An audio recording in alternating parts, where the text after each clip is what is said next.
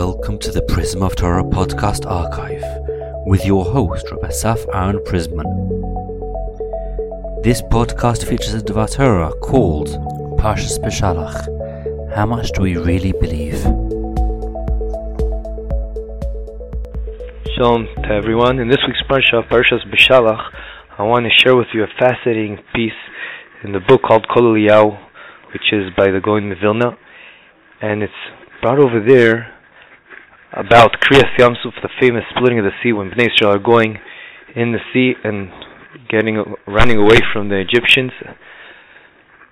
A fascinating, unbelievable mahalach by the Gaon Vilna. He brings the following three questions I want to share with you, and you'll see how he answers it with one concept.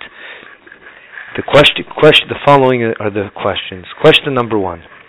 It says in Perek Yud Daled, 14th chapter, Pasuk Kaf Beis, it says, and I translate it for you, the children of Israel came within the sea on dry land. Note that first it says within the sea, and then on dry land, meaning Besoch Hayam, and then Bayabasha. And then it continues to say, and the water was a wall from them on their right and on their left. Now, the same idea is brought down a couple of psukim later in Pasuk Kaftes 29. In the same parak, it says, Uvnei Israel, this is after the Mitzrim were drowning, Uvnei Israel alchu bayabasha betoch hayam. Sounds almost the same thing. It is the same thing. Uvnei Israel alchu bayabasha betoch hayam, v'amayim lahem choma miminam u'mismolam. And the translation is that the children of Israel went on dry land in the midst of the sea, and the water was a wall for them on their right and on their left. Now, question number one, why is there such a repetition of this whole idea that they went in the water? Why? Question number one. We know nothing is repetitive without a reason in the Torah Kedusha. Question number two, as I tried to show earlier, in the first instance this pasuk is said, this idea, it says that they went betoch hayam bayabasha, which means within the sea on dry land, meaning sea was mentioned first. But the second time around, it says alchu bayabasha betoch hayam, which means the opposite, that first betoch hayabasha, they alchu bayabasha betoch hayam. They went on dry land in the midst of the sea, first in the land and then in the sea. That's question number two. Why did it change?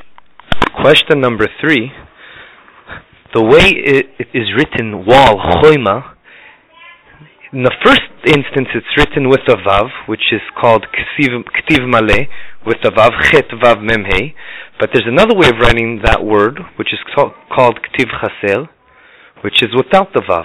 So how come the first sentence in Pasuk Kaf Beis it says choima with the vav, and the second time it says choima without the vav? Those are the three questions brought down by the Gaon Vilna. And even though you see Rishonim and others try to answer some of these questions, but I haven't seen someone give an answer to all of them, especially not with one idea. Zok the Gaon Vilna the following. We all know the famous Midrash says that the reason Bnei Israel Bichlal were saved, the Melachim, the angels, came up to HaKadosh Baruch Hu and said, why is HaKadosh Baruch Hu saving the Jewish people? Just like the Mitzvah were bad people and were of the Avodah Zarah, so were the Jewish people of the Avodah Zarah. And HaKadosh Baruch Hu answers to that, there's a big difference. Bnei Israel, and remember these two words, had emunah bitachon. They had faith and trust in me, as opposed to the Egyptians. That's why I saved them. And indeed, this was the difference. However, that is only true for a certain amount of people. Let's split Bnei Israel into two groups. Says the Gaon Vilna that there are really two big groups over here. One group were the ones that blindly trusted HaKadosh Baruch Hu, and they are the ones that went into the water even at the beginning when it was still water, before there was a path of land for them to go into. And those are the ones that are mentioned in Pasuk Kaf Beis, number 22, Pasuk number 22, that they went in even though there was water. As the Midrash says that they were led by Nachshon ben Aminadav. He went in until the waters reached his nose, and only then the waters split. And followed by him was Shevet Yehuda, the tribe of Yehuda, and then others came. They're the ones that when there was still it was a matzav, it was a situation of water. So that's why it says about them, they went in the water first, and then it was land. However, there was another part that indeed HaKadosh Baruch Hu wasn't happy with them, because they on purpose waited till they see the land in front of them, and hence they went in the land in the water, because they wouldn't do they didn't blindly trust HaKadosh Baruch Hu. They didn't have 100% emunah or bitochon, faith and trust in HaKadosh Baruch Hu. With this, we already know we answered 2 out of the 3. Number 1, the repetition of the pasuk is clearly showing us there were 2 sectors in Am Yisrael. One that blindly trusted HaKadosh Baruch Hu, and the other group didn't. Number 2, we see that why the order changed. That the first group blindly trusted HaKadosh Baruch Hu went to the water first, then it turned into the land. Whereas the second group really waited till they see the path was land, and that's why it said land within the water. Question number 3, why was the word wal, choima, the first time around with a vav, the second time without a vav? That's to do with another famous midrash that said when you write the word choima without a vav, it can also be read as chema. Chema is kas, is anger that HaKadosh Baruch Hu had klapei bnei Yisrael. That midrash is only true about the second group, because they waited till they saw the land, meaning there was a chisaron, there was something not 100% in their faith in HaKadosh Baruch Hu, and therefore they're the ones only that were mityaches. We're referencing them as the ones that HaKadosh Baruch Hu had anger klapei them. Now, so we see from here a very important idea, how important it is, as the Midrash said, to have emunah bitachon HaKadosh Baruch Hu. No matter what situation we are in, we have to realize that HaKadosh Baruch Hu runs the show, He runs the world, and we have to blindly trust in HaKadosh Baruch Hu. We see many times, unfortunately, that people, in certain situations, suddenly their trust in HaKadosh Baruch Hu isn't 100% like it should be. And suddenly they're putting their faith in the doctors, in the weather reports, whatever it is. We have to realize that everything is a show. And really, everything we see in front of us, they're all messengers of HaKadosh Baruch Hu. And that's why when a person is really in a time of need, or even when he's not in a time of need, he has to know that he has to go to daven to HaKadosh Baruch Hu. And that is why it's so important that a person continuously works on his emunah bitachon. Ad kedei kach, that there's a famous story that one person came to the Chafetz Chaim. He says there's one person that has no time. He really works hard. He has half an hour a day. What should I learn with him? Which Gemara? And the Chafetz Chaim said, you should learn with him Gemara. If he has half an hour, we have to keep his emunah bitachon on a high level. That can only be done through certain books, like Musar books. You have to learn with him Musar and Machshava books, like Chovas HaLevavos, Shar Bitachon. All those books have been translated, and no one has really an excuse not to learn them, because a lot of these things, they're obvious, but a person has to continuously be connected to these things, to these ideas, in order to keep him on his toes, to have 100% faith. And I want to share with you an idea before I end with a story, that what is the difference between emunah and bitachon? The Midrash clearly said those 2 words, emunah ubitachon, faith and trust. So I want to share with you the concept I understand, and I think it's brought down by Chazal also in certain places.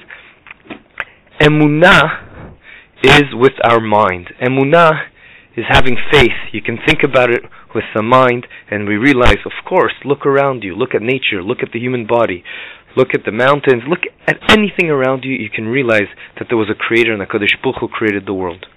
Without getting into too much details, there are many books on this. Even if you go to the desert and you see 3 rocks in a certain way, it's obvious someone put them there. Kal v'chomer, in our case, where we're in a world where you just have to look around you and you realize how in depth every little idea is. But it's more than that. We have to work on ourselves that our instinct will be like that. Meaning it also has to go into our hearts. And that's bitachon. Having trust, not just faith, but also trust.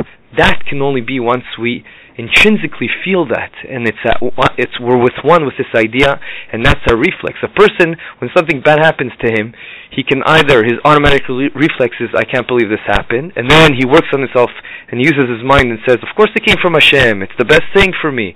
But his initial instinct isn't like that. Yiratzon, that we'll work on ourselves, that will be our instinct. Once that is our instinct, and our kids grow up in such an environment, or anyone around us, they'll be affected by that automatically without us even teaching them this idea. I want to end with a story. Some people like the story, some people don't. But I think no matter what, everyone could be marviach something from the story, because just to say it on the Shabbos table. And this is a true story brought down by a big Rav. He lives in Nahariya, Rav David Abu Chatzera.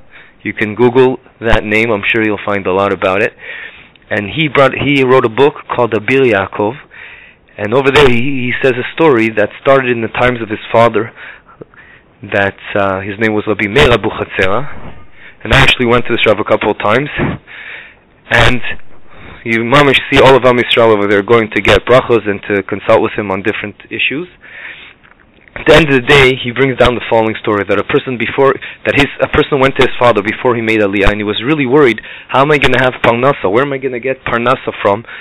I don't even know how to, I'm planning on going to Eretz HaKodesh, to Eretz Yisrael, and I don't even know how to read or write in Hebrew.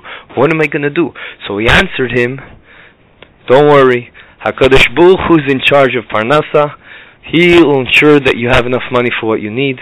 A person knows how to read and write, so usually he'll get a job with reading and writing. You don't have, Hashem will find you a way. He'll always find ways. Don't worry about it. So he blindly took that upon himself, and he trusted that everything will work out. He went to Israel, and quickly his son found a great job, part of the army, on very, very private, very secretive information about creating missiles. And he was doing very well there. And one day his boss told him, we have a problem. We have so many papers of such secretive information, and we need to get rid of it and rip them into shreds, and we don't have anyone to do it, because the law says that we need someone that no one is allowed to read this information. And we can't waste one of our good guys. Instead of doing creative ideas about the missiles, we're going to get them to waste their time. We have tons of paper over here to shred, and we don't want anyone that can read what it says here. So he says, actually, I have an idea that someone can't read or write in Hebrew. It's my father. So they said, what, really? He doesn't know how to read and write?